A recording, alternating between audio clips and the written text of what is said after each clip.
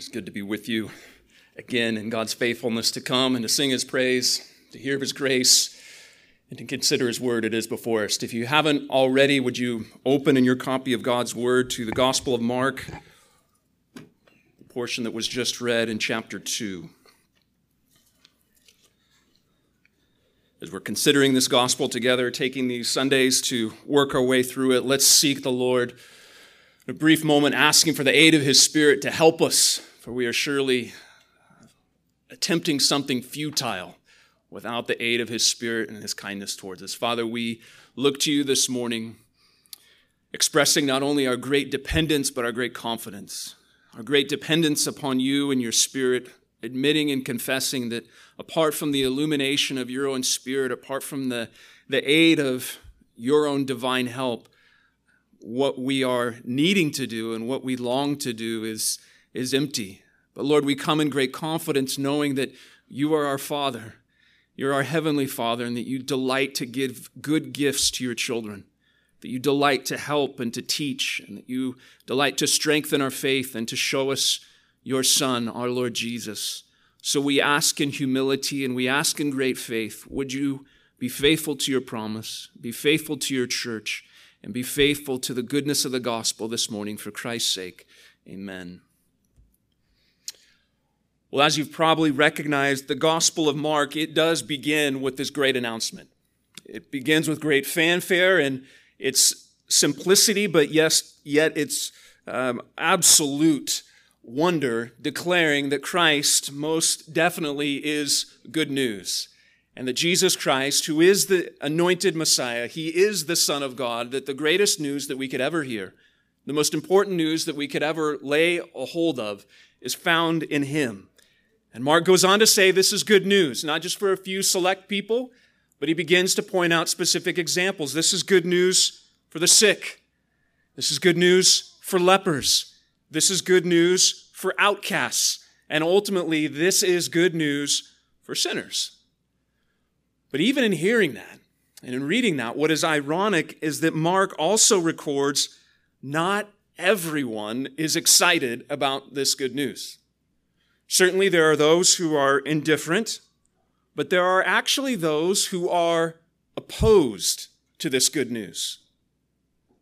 Beginning in chapter 2, there are 5 consecutive stories that Mark weaves together that show this steady and increasing conflict in regards to who Jesus is and what He's come to do. The first account in the beginning of chapter 2, the healing of the paralytic, this antagonism is actually unspoken. They think it, but it's nevertheless recorded, and Christ actually answers.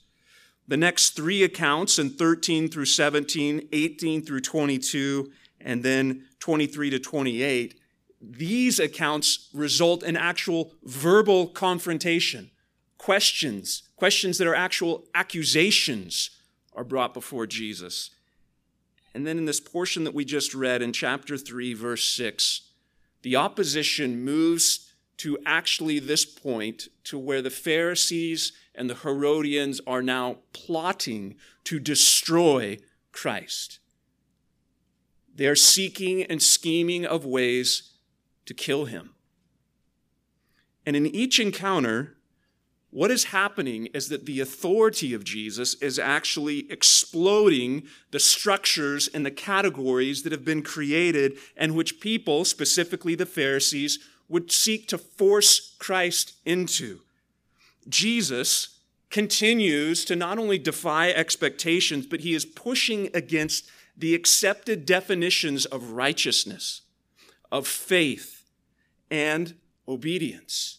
And when He pushes against those accepted definitions, there's pushback, there's opposition, there's conflict. And I think what is so important for us to see and to hear in this opposition, that the opposition to good news, it's not restrained here to Mark's gospel. This sort of opposition continues even until today. And as we consider the words of Jesus, we too, we are meant to hear them as good news, but also we must reckon with the fact that because of the corruption of sin And because of remaining unbelief, even within our own hearts, we too can bristle against the authority of Christ. There are specific moments, circumstances, maybe even assumptions that we hold this morning that when Christ comes in his authority, we may find ourselves stepping back. The opposition that the Pharisees show and give, it's not recorded just to give us someone to boo at. As we read the account, here's the heroes, here's the villains. We are meant to see ourselves and the greatness of our need for God's grace, even in their opposition. The concern of the Pharisees is meant to teach us. It is meant to serve as a warning to us and a helpful aid. Here's the big idea of what we need to see in this text this morning. As strange as it may sound to you, it is actually possible to be religiously faithful, even zealously devoted to spiritual disciplines, and yet oppose Christ. But what we must also see and discover is when we see Christ as he is and discover him in all of his authority, we recognize that it is actually wonderfully good news. That the authority of Christ is actually wed to the goodness of Christ. But we don't always recognize that. We don't always see it. So let's look at these encounters through the questions of the Pharisees, the concerns of the Pharisees, and we'll do it this way. We'll consider their concern over what Jesus wasn't doing. They're going to see that they were greatly concerned over what he was doing. And then lastly, in chapter 3, their concern over what he might actually do. Concern over what he wasn't, what he was, and what he might do. Look back at verse 18 of chapter 2, where this concern arises over what he was not doing. Now, John's disciples and the Pharisees were fasting, and people came and said to him, being Jesus, "Why do John's disciples and the disciples of the Pharisees fast, but your disciples do not fast?" Well, we know what's happening here. Mark has told us that his fame is spreading more and more, that no matter where Jesus goes, the crowds assemble. And as often happens with rising fame and rising popularity, a person's life is put under a microscope and examined. And as Jesus begins to be more and more prominent, his life is examined. And one of the observations that people make is, hey, your life is not like the lives of others. How come you and your disciples do not fast? This is interesting because they bring up this issue of fasting, which along with giving and public prayer, it had become essentially one of the visible markers of your religious devotion. How do you know somebody is a religious person? Well, obviously they're going to be fasting. We'll listen to the way that they pray, and we know something about their giving. You can read Matthew 6 about more of what Jesus has to say about this. Scripture actually only prescribed one day a year for God's people to fast. And it was on the Day of Atonement. It was the day of Yom Kippur when they would recognize and the great high priest would enter and they would fast in preparation for this great sacrifice. But the Pharisees took it upon themselves to not just fast once a month, not just twice a month, but they had decided that twice a week was the marker of religious faithfulness. They actually put on their calendars each Monday and each Thursday as fast days. And you could set your watch, mark your day planner by it, because Jesus, again in Matthew, would rebuke them for the way in which they fast because you knew they were fasting and that they were unkept, their hair all distraught, and you knew they're fasting. And here are the people surrounding Jesus, looking at the Pharisees, looking at Christ and his disciples, and saying, "How come you are not like them?" Because this tradition of fasting was looked upon as the spiritual thermometer. It was the visible indicator if someone was religiously devoted to God or not.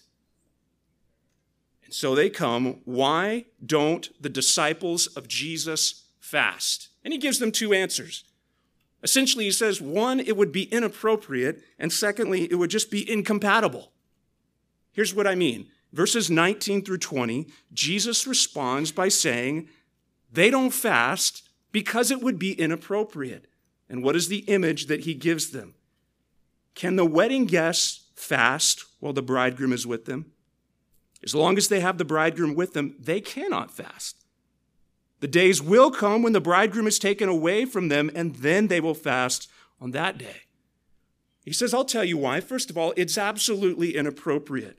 And against the somber backdrop of fasting, Jesus puts forward this celebratory picture of a wedding. Now, you may love or despise weddings. That's not the point here.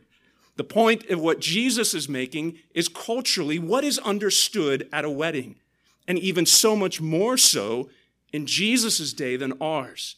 Because culturally, when you would attend a wedding, it was not an afternoon, it was not a brief evening, but it was typically a 7-day feast. It was a 7-day celebration where you would invite friends and family, you would take off from work, you would go to work, you would come back, and you would continue feasting, celebrating, drinking, and laughing, because this is a joyous moment. And Jesus says, why are they not fasting? Well, he says, how inappropriate would it be to fast when you should be feasting? The bridegroom is here. And how inappropriate would it be if the bridegroom looks out at his celebration with all of this wonderful food and drink, and the attendees of the wedding are saying, no, thank you, I'm fasting. It would be completely inappropriate. It would be completely uncalled for. And this image becomes all the more important when we remember how often the scriptures speak of the Lord as the bridegroom and his people as his bride.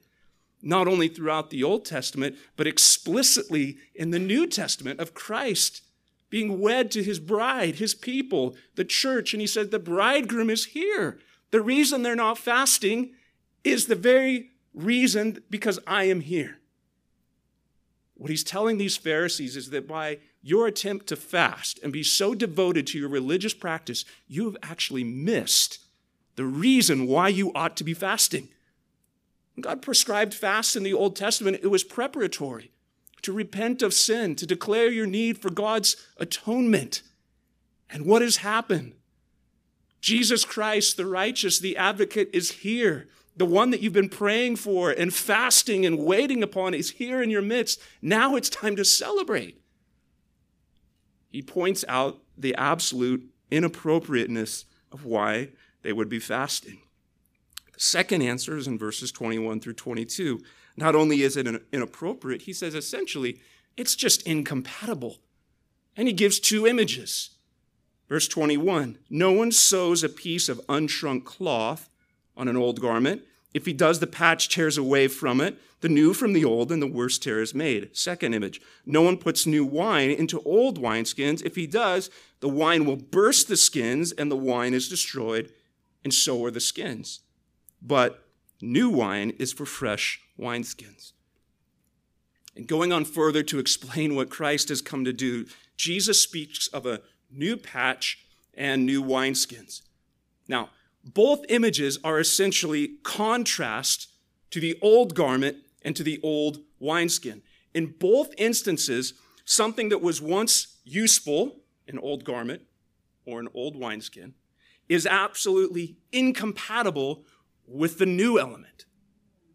The new patch is unshrunk, and when it is sewn to the old garment, when it is washed, that new patch will shrink and those stitches will tear, and now you've just ruined your garment.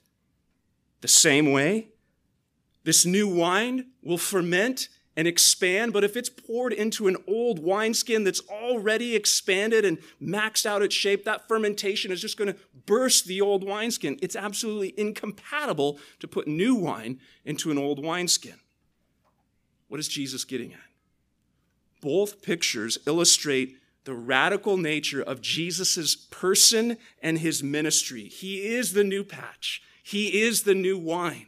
And what he's saying is that what he has come to do is so far beyond a patch job upon religious Israel and so full of life and joy that it's incompatible to be poured into this present system.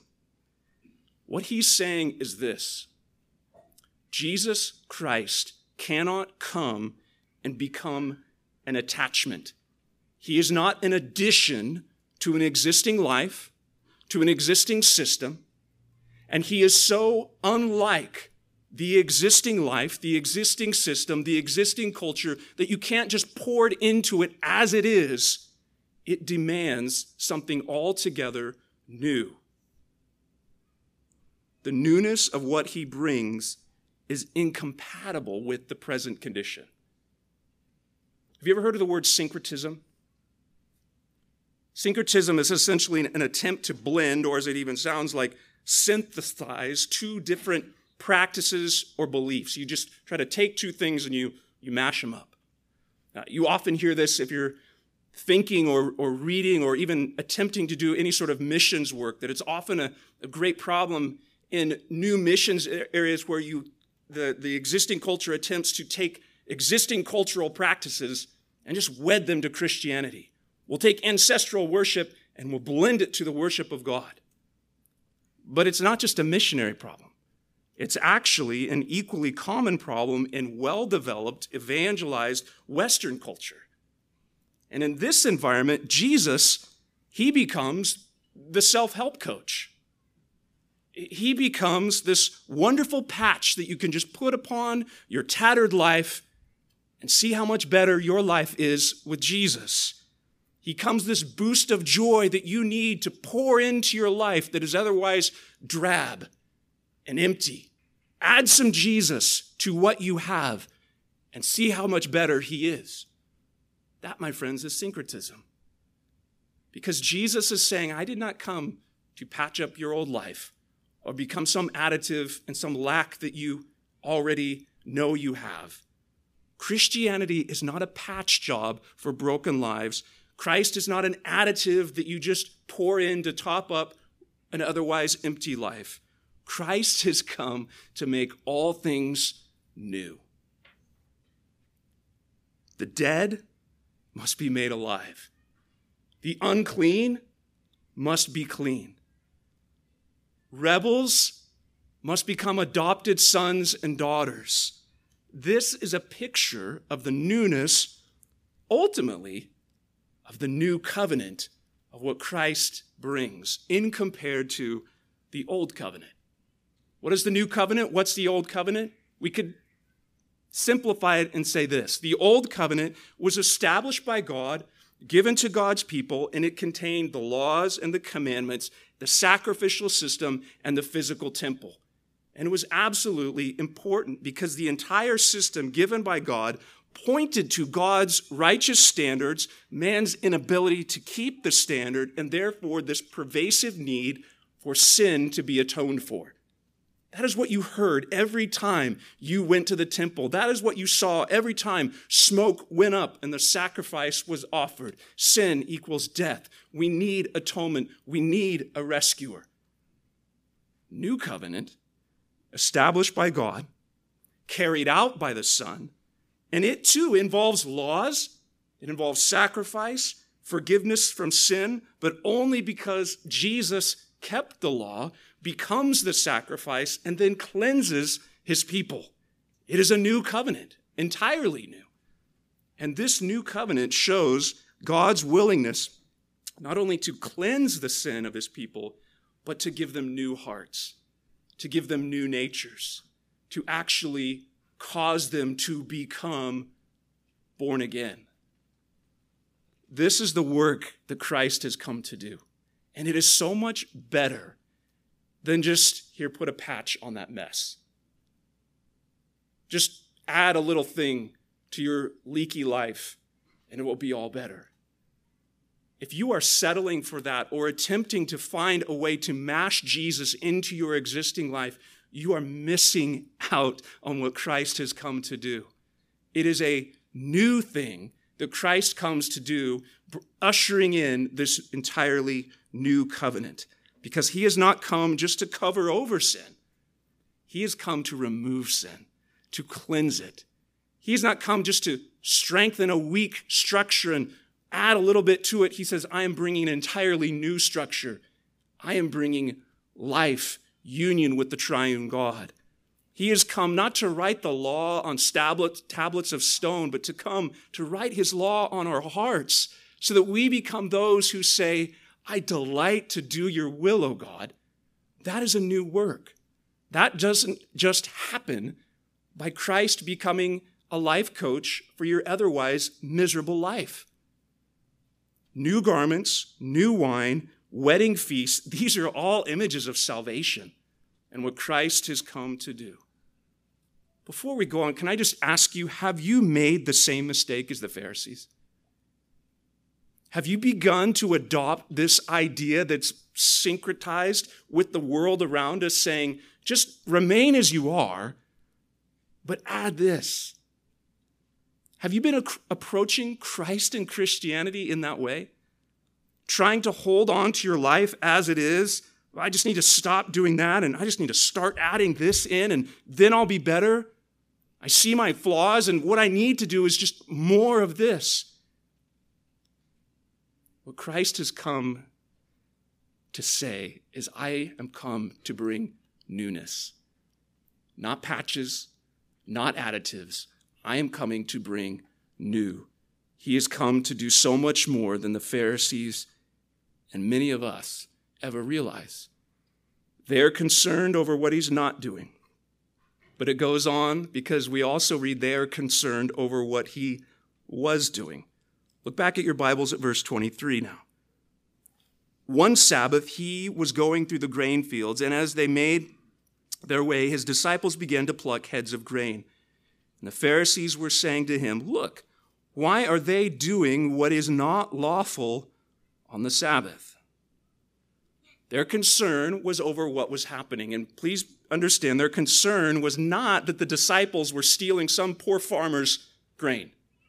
Their concern was not over the taking of the grain, but what was being done in taking this grain. Let me explain.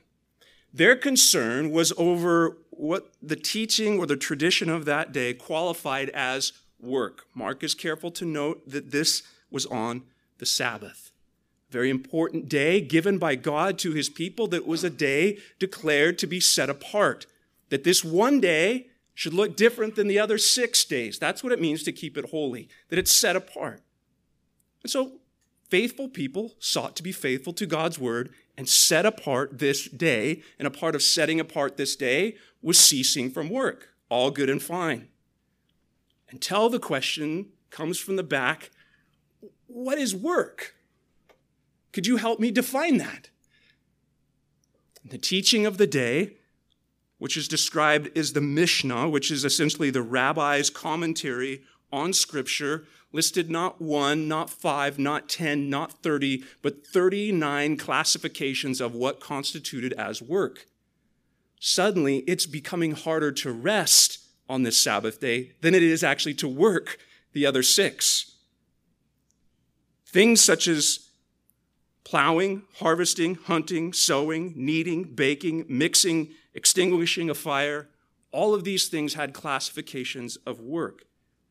And what got even more extravagant was the scribe's definition of those terms. Surely you hear, okay, we shouldn't hunt or harvest on the Sabbath. That can wait for the other 6th. But as you're about to stand and leave, you hear the rabbi say, and don't forget, as you go down to eat your dinner this Sabbath, be careful not to drag a chair across your dirt floor, lest that leg drags into the dirt and you are guilty of plowing. Please refrain from looking at your reflection, lest you are tempted to pluck a gray hair and you begin to harvest. This was the construct. This was the religious teaching of the day that said, this is the mark of faithfulness. This is the Sabbath. And they come to Christ and say, why are your disciples doing what is not lawful on the Sabbath? They were harvesting. They were picking grain to eat along their way. And they said, you have done what's not lawful. You're breaking the Sabbath. The disciples are brought into the crosshairs of the Pharisees because their concern was over what they and what Christ was doing. Now, how Jesus goes about answering their question is one that we must pay attention to. Instead of getting lost in the weeds and correctly redefining all these 39 classifications of work, Jesus goes after the deeper issue. Who am I? He solves this entire riddle by just saying, look, who are you talking to? That's essentially where Jesus goes. Because when we understand who Jesus is, our understanding of the Sabbath is put in its rightful place. Anytime you and I try and disconnect the law of God from the hand of the God who gave it, we will have problems because it becomes this external, disconnected code rather than a revelation of the God who gives it. And so Jesus says, what you need to understand, Pharisees, church, is who I am. And then let's talk about what this day is. How does he do this? Well, he says in verse 25 and 26, your first problem is you haven't read the scriptures. Have you not read? This is a bit tongue-in-cheek because the very men that he's talking to, on their business card, it literally said, I read the scriptures. Their job was to discern, to teach, and to explain the scriptures. And so here is Christ saying, haven't you done your job? Haven't you read the scriptures? And by referencing this Old Testament example, verse 25, he seeks to set in place this important principle in regards to the Sabbath of necessity. What are works of necessity? Look at the example Christ points to. He said to them, have you, verse 25, never read what David did when he was in need and was hungry, and he and those who were with him, how he entered the house of God at the time of Abiathar, the high priest, and ate the bread of the presence, which is not lawful for any but the priests to eat. Then he also gave it to those who were with him. Jesus points to this account, 1 Samuel 21. The house of God that David entered was at that time the tabernacle just south of Jerusalem in this town called Nob. David and his men are fleeing from Saul. Their hunger, they come to the priest, they ask for food, and the priest says, all that we have here is the showbread, the bread that was put out, set apart for the worship of the tabernacle. And the only people authorized to eat this bread were the priests when this bread was switched out every week. Being a priest wasn't a bad job. You got barbecue and fresh bread quite often. And David knows there's going to be food there. And the priest said, the only bread that we have is the bread that's the showbread. And technically, it's set apart to be given to those who are serving in the house of God. But Scripture records in this moment, David ate the bread, was given the bread, and nowhere in Scripture is he condemned for doing so. What are we to make of this? Why is Christ pointing to this? The ceremonial law reserving this bread for the priest gives way to necessity. The anointed king and his men are here, hungry in the wilderness, and out of necessity, they are given bread to eat. How disjointed and how absolutely tone deaf would it have been for the priest to withhold this bread from David if the dialogue went like this? David, may I have some of that bread? I'm fleeing from Saul and I'm greatly wearied in my journey through the wilderness. Priest, no, this bread is the showbread. It testifies of God's provision for his people, sustaining them when they were very weary from their journey in the wilderness.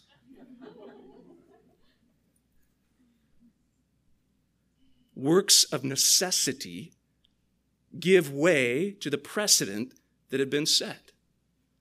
Essentially, Jesus is saying to these Pharisees, you remember the Sabbath to keep it holy, but that does not mean forbidding works of necessity.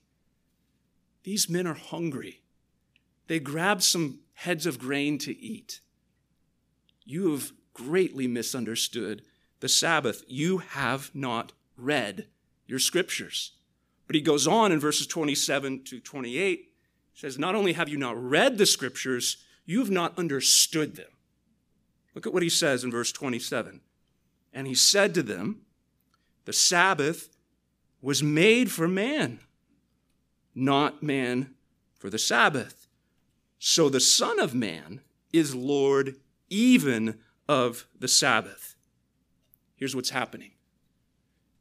In all of their effort to safeguard the Sabbath, they had failed to see the larger point of the Sabbath. What is this day for? Please understand what's happening here. Jesus is not refuting the existence of the Sabbath. What he's doing is correcting their misunderstanding of its purpose. He does not go after and say, fourth commandment doesn't apply. He's saying, you don't understand the fourth commandment. You've completely misunderstood the purpose of this day. The order and the emphasis is absolutely essential. The Sabbath exists to serve man. Man was not made to serve the Sabbath. What Jesus is getting at is that God gave it to Adam in paradise. God modeled it, created in 6 days, and on the seventh, God rested, not because he was a tired God, but because he's a good God. And he could look at his work and say, I am satisfied. I am resting. And he created Adam in his own image, and a part of that image bearing means reflecting the very thing that God does. God works and God rests. So I work and I rest. And then God also renewed this same idea of Sabbath as he renewed it in giving it on Mount Sinai. He actually codified it and said, this is such a good idea and it is such a reflection of my good purposes. Remember to keep the Sabbath. Keep it holy, set it apart.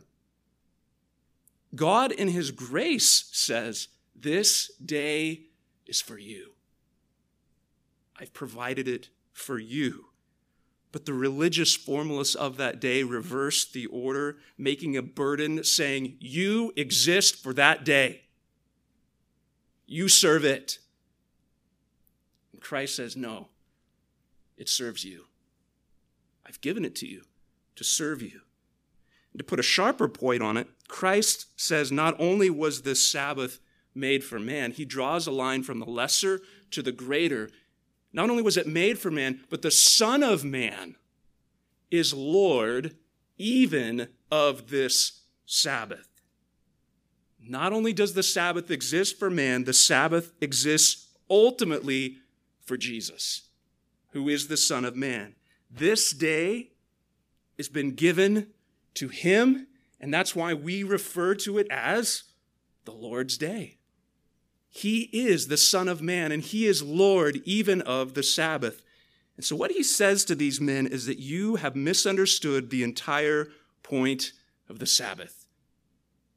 I am Lord of this Sabbath. And whatever somebody is Lord of, what that means is that all the energy and all the activity of their dominion serves the good pleasure of the Lord. He is over it, and it serves him because he has that rightful authority. Pharisee, he says, the problem is so much bigger than your fixation upon detailing 39 classifications of work because you have missed who I am and who this Sabbath ultimately points to. And how important is this for us to grasp?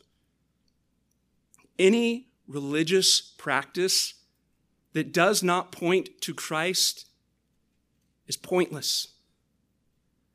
When religion becomes the end of itself, it eventually is the death of itself. And if we do not understand that and the importance of what Christ has given in this day, we run the same risk of becoming fixated upon the details and missing the absolute point of what has been given. The Sabbath was made for man, and Jesus is Lord of the Sabbath. What does that mean? Two thoughts that I think we need to be clear on. Much more could be said, but at least this. Number one, we must reckon with the fact that this is one of the 10 commandments which are perpetual. Christ has come, and he did not abolish the law. He did not do away with the law, such as have no gods before me, or the command not to murder, or even as we prayed and confessed this morning, the command not to covet. Those were not done away with. They were fulfilled, and the demands of the law have been met, but the goodness of the law and its purpose still remains. Christ has come, and he did not rebuke them for keeping the law, but he said, you've misunderstood this law entirely. The pattern of 1 day and 7, it remains today. God still thinks it's a good idea for us to rest. He still thinks it's a good idea to set apart 1 day and 7. He still is Lord of the Sabbath and graciously gives it to his people. Here's the second thing. We need to remember specifically that Jesus is Lord of the Sabbath. And so the purpose of this 1 day and 7 is to honor him as such. Rule keeping and work stoppage alone, it's important, but it's not enough. Because anyone can do that. Anyone can keep rules, or try to, and just say, hey, I need Sundays off. That doesn't necessarily mean we're honoring Christ as Lord. In fact, what you need to be is born again to do that. The Sabbath is kept only when Jesus is upheld as Lord. And that's why the church gathers on the first day of the week. And this is one of the primary ways this day is made holy, set apart, looks distinct. That you could wake up and go, something's different about this day from the other 6. What is it? Oh, God's people are gathering. And what are they doing when they're gathering? Well, they're declaring him to be Lord, and they're doing so by declaring his beauty and the fact that the way that you repent of sins, that we declare his mercy, that we sing of his goodness, that we hear the word preached, that we eat and drink at the Lord's table, and that we respond to him in prayer. This whole day, everything we're doing is pointing to the fact Jesus is Lord. And then we consciously and intentionally, we fill our day with the sort of activities that are going to help us, even provoke us to rest and to consider the goodness of his lordship. Eat, give thanks, have other people over, eat, give thanks, rest, hear the word of God, sing together. Do all of this so that Christ might be seen and proclaimed as Lord. So whatever our Lord's Day activities look like, they ought to all lend support to this one great declaration: Jesus is Lord. That's why helpfully our own confession summarizes this in chapter 22. Paragraph 1, the light of nature demonstrates that there is a God who has lordship and sovereignty over all. He is just and good and does good to everyone. Therefore, he should be feared, loved, praised, called on, trusted in, and served with all the heart and with all the soul and with all the strength. And then paragraph 7, it is the law of nature that in general a portion of time specified by God should be set apart for the worship of God. So by his word, in a positive moral and perpetual commandment that obligates everyone in every age, he has specifically appointed 1 day in 7 for a Sabbath to be kept holy unto him. From the beginning of the world to the resurrection of Christ, the appointed day was the last day of the week.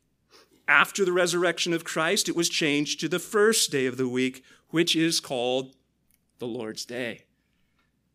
God, gracious creator of all things, made this Sabbath for you. Do you realize that? God, who is the gracious creator of all things, made this Sabbath for you, and he is the Lord of it, even this day of rest. And what has struck me as I was even thinking about this morning is the very fact that Jesus says, okay, track with me on this. Man was not made for the Sabbath. Sabbath was made for man. Jesus is Lord of this Sabbath. This is entirely in line with the whole theme of the Gospel of Mark, even as we've been reading this month in Mark chapter 10, 45. The Son of Man did not come to be served, but to serve and to give his life a ransom for many. So if you want, I believe, an accurate picture of what is happening on this day, the Son of Man, who is Lord, he comes to his people and he says, I'm serving you. This is a day of rest that I'm giving to you. I created it, and it's for you. Rest. That is an entirely different understanding than what legalism attempts to do, though I believe for good motive, and a complete miss of what antinomian, just a throwing out of the whole idea of a Sabbath. You are turning down the gift that God gives to us in Christ, that he is the Lord of the Sabbath. This day is for you. How might we then order our day and help one another to set apart this day in such a way that it would not only be received as God intended, but magnify Christ as Lord? I think we have much learning and growth to do in that, and much more rest to experience as a result of that. The concern of the Pharisees was not only over what he wasn't doing, or what he was doing, but in chapter 3, what we see, their concern was also over what he might do. Look back at verse 1. Again, he entered the synagogue, and a man was there with a withered hand, and they watched Jesus to see whether he would heal him on the Sabbath, so that they might not rejoice, but accuse him. And he said to the man with the withered hand, come here. And he said to them, is it lawful on the Sabbath to do good or to do harm, to save life or to kill? But they were silent. And he looked around at them with anger, grieved at the hardness of heart, and said to the man, stretch out your hand.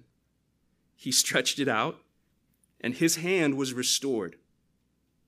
The Pharisees went out and immediately held counsel with the Herodians against him and how they might destroy him.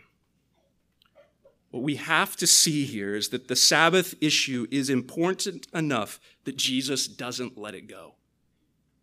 He continues to push against the religious leaders and their teaching, not only to show their folly, but ultimately to show his lordship.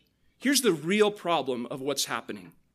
According to Sabbath tradition and teaching, it's permissible to give what we would call first aid to prevent an injury from worsening. Put a tourniquet on it and then go to the doctor tomorrow. First aid, but not restoration. Here's a man with a withered hand, not life-threatening. He's lived with this for some amount of time, we don't know what, and it wouldn't have killed him to wait another 24 hours. But Jesus says, come here, stand up. Jesus goes after the very issue and the real problem in the matter. Jesus now turns the tables and he starts to ask the questions rather than answering them. And having the man stand and come forward, Jesus asked two simple questions. This isn't a trick question. You can even use notes. Is it lawful on the Sabbath to do good or to do harm? While you're thinking about that one, is it lawful on the Sabbath to save life or to kill? Well, hopefully the question that you're all asking is this: is it ever lawful to do unlawful things? Is it ever lawful to do evil? Is it ever lawful to do harm? Is it ever unlawful to do good? Is it ever unlawful to show mercy? No, but that's exactly what the tradition and dead religion had done to the Sabbath. You're not permitted to do good.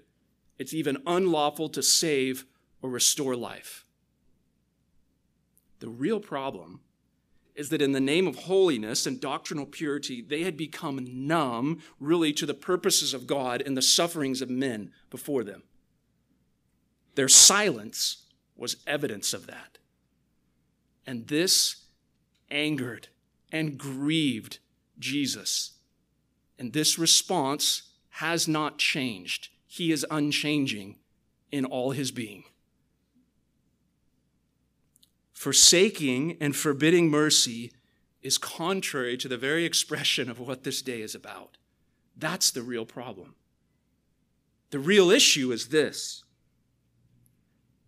We must keep in mind that the real issue at hand is Jesus' claim, as he just said, to be Lord of this Sabbath. If he is Lord, then what does that mean? He has the authority, he has the right, as Lord of the Sabbath, to say, be healed. He sets the terms. It's his day. He makes the rules, not us. That is the real issue. And this means that the Sabbath healing was in the context of hostility, but that wasn't the substance of the issue. They weren't upset that the man was healed. They sought to murder him not because of the healing, but because of what the healing made plain. You do whatever you want. Yeah, I'm Jesus. I'm Lord of the Sabbath. Have we met? That is the issue. The real issue is the issue of authority.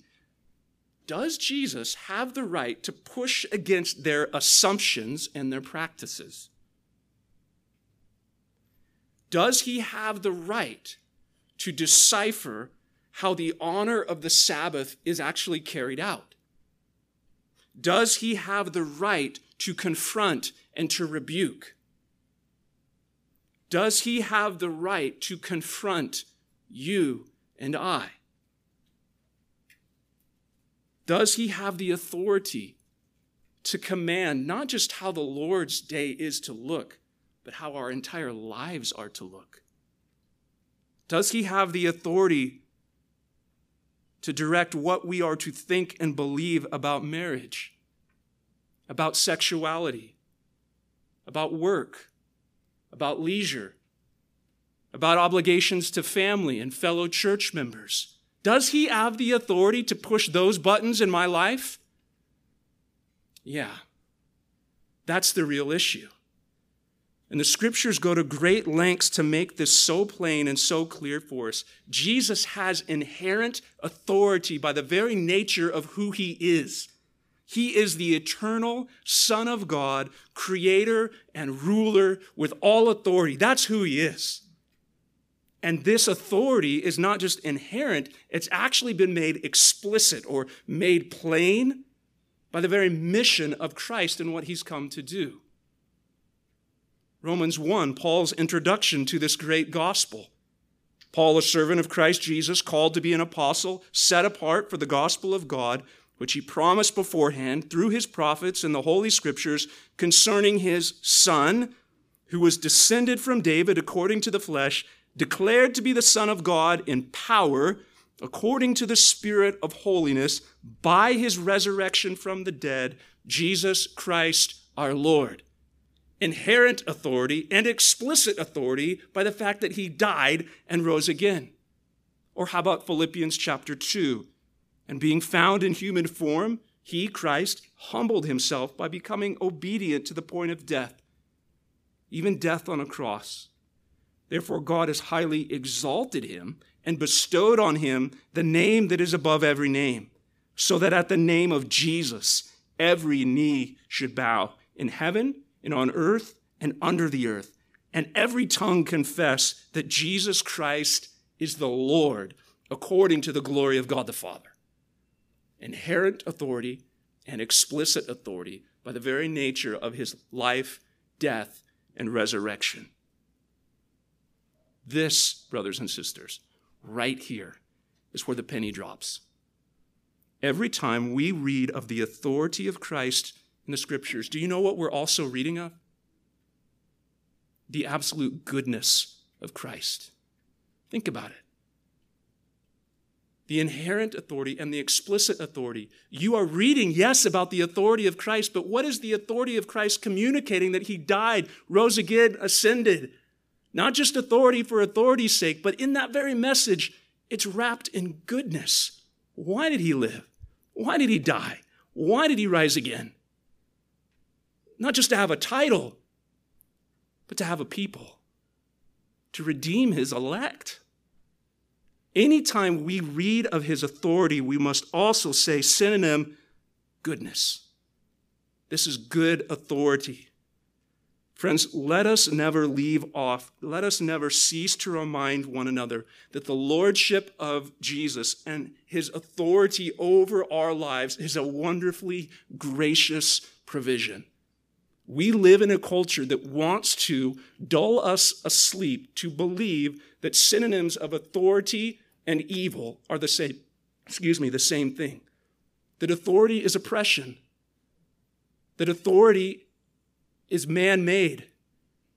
And the Bible would say, no, it's actually the opposite. Authority exists because God is, and good authority is a wonderfully good thing. For this Jesus, he rules, he is Lord, but not as a ruthless tyrant looking out for his own preservation, but as a wonderfully gracious king who actually and always only does what is good for his people. That is the kind of authority that he wields. This is a gracious provision because while Jesus always and only does what is good, you know as well as I do that our opinions, our ambitions, our self-imposed rules can often be clouded by and distorted by the corruption of sin. What we're calling good isn't always good. And Christ in his authority and goodness comes and says, I'm the Lord. This is the way it is. That is good. That is goodness delivered to us.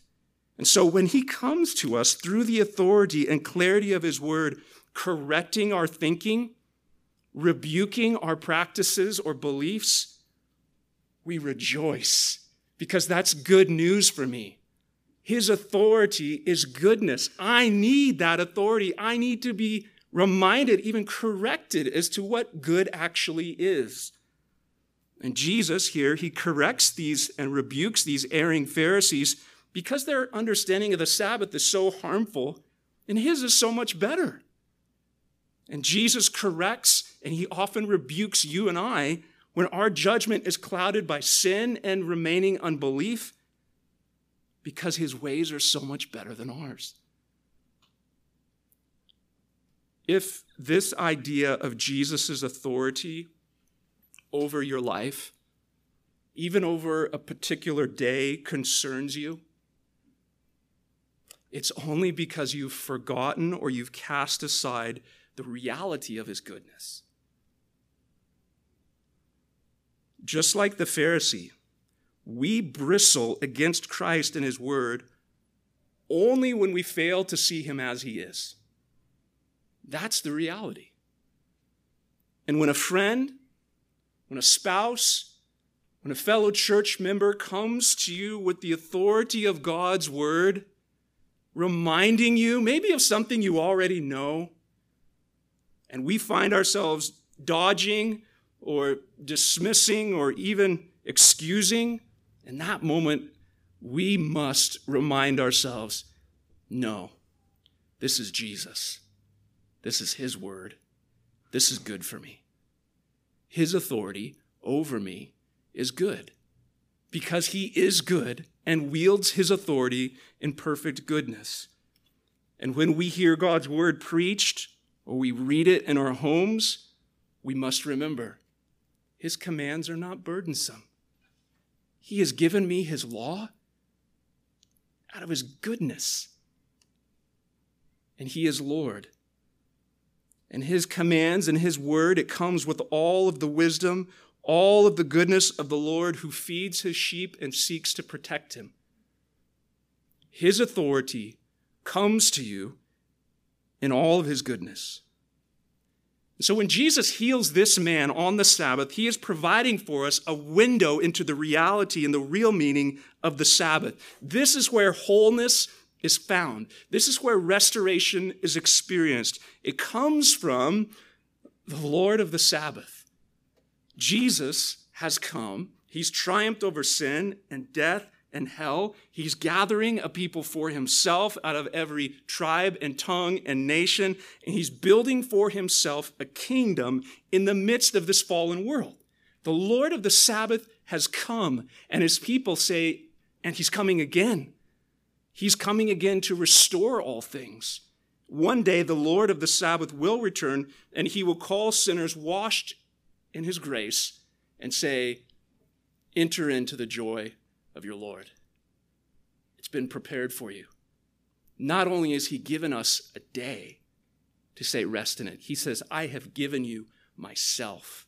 And in giving you myself, I give you an eternity of rest that we long to be entered into. So brothers and sisters, this day is in essence a preview. What we do on this one day in 7, it's just a starter, an appetizer, a taster of what is to come for all eternity and what Christ has accomplished, what he calls us to, and what he will bring his people into. So in a sense, we gather to anticipate what is real, but not yet all the way complete. The already and the not yet. What we can say is this: the Sabbath preaches good news to us. This is a good day because he is Lord of the Sabbath. In this day, we hear the Lord of the Sabbath called to us, just like he did to the man with the withered hand. Come to me, all you who labor and are heavy laden. I will give you rest. That is good news, especially for sinners. Father, we rejoice to hear, and we get excited to be reminded that you are sovereign, especially when we face things outside of our control, especially when we face circumstances that we cannot fix, and so we fall back on this great comfort, knowing that you are most definitely sovereign over all things. But Lord, we confess how often we need to be reminded that not only do you have all authority, you are all goodness. So Lord, would you help us when we bristle, when we push back, when unbelief clouds our vision, to see that you are not only full of authority, but you are full of goodness. We pray that you would help us, that we might know true rest, that what you bring and the ways that you have declared are good, that they are good. Lord, forgive us when we push back against this or insist that our understanding is probably the better way. Lord, continue to conform us to the image of your Son. Continue to call us into this rest and grow us in what this might mean for us as your people, that we might be even more enamored and overjoyed to hear that you are the Lord of the Sabbath. And with your people, as they have prayed for generations, we do pray, Lord, come quickly. We long to enter into the rest that you provide in perfection, in totality, for all days, for all that we are. Lord, continue to cause our eyes to be fixed on you and not upon the minutia of all the obedience that we seek to give, but the reason why we seek to be obedient. Help us in this, we pray. Grow us in this, we pray. In Christ's name, amen.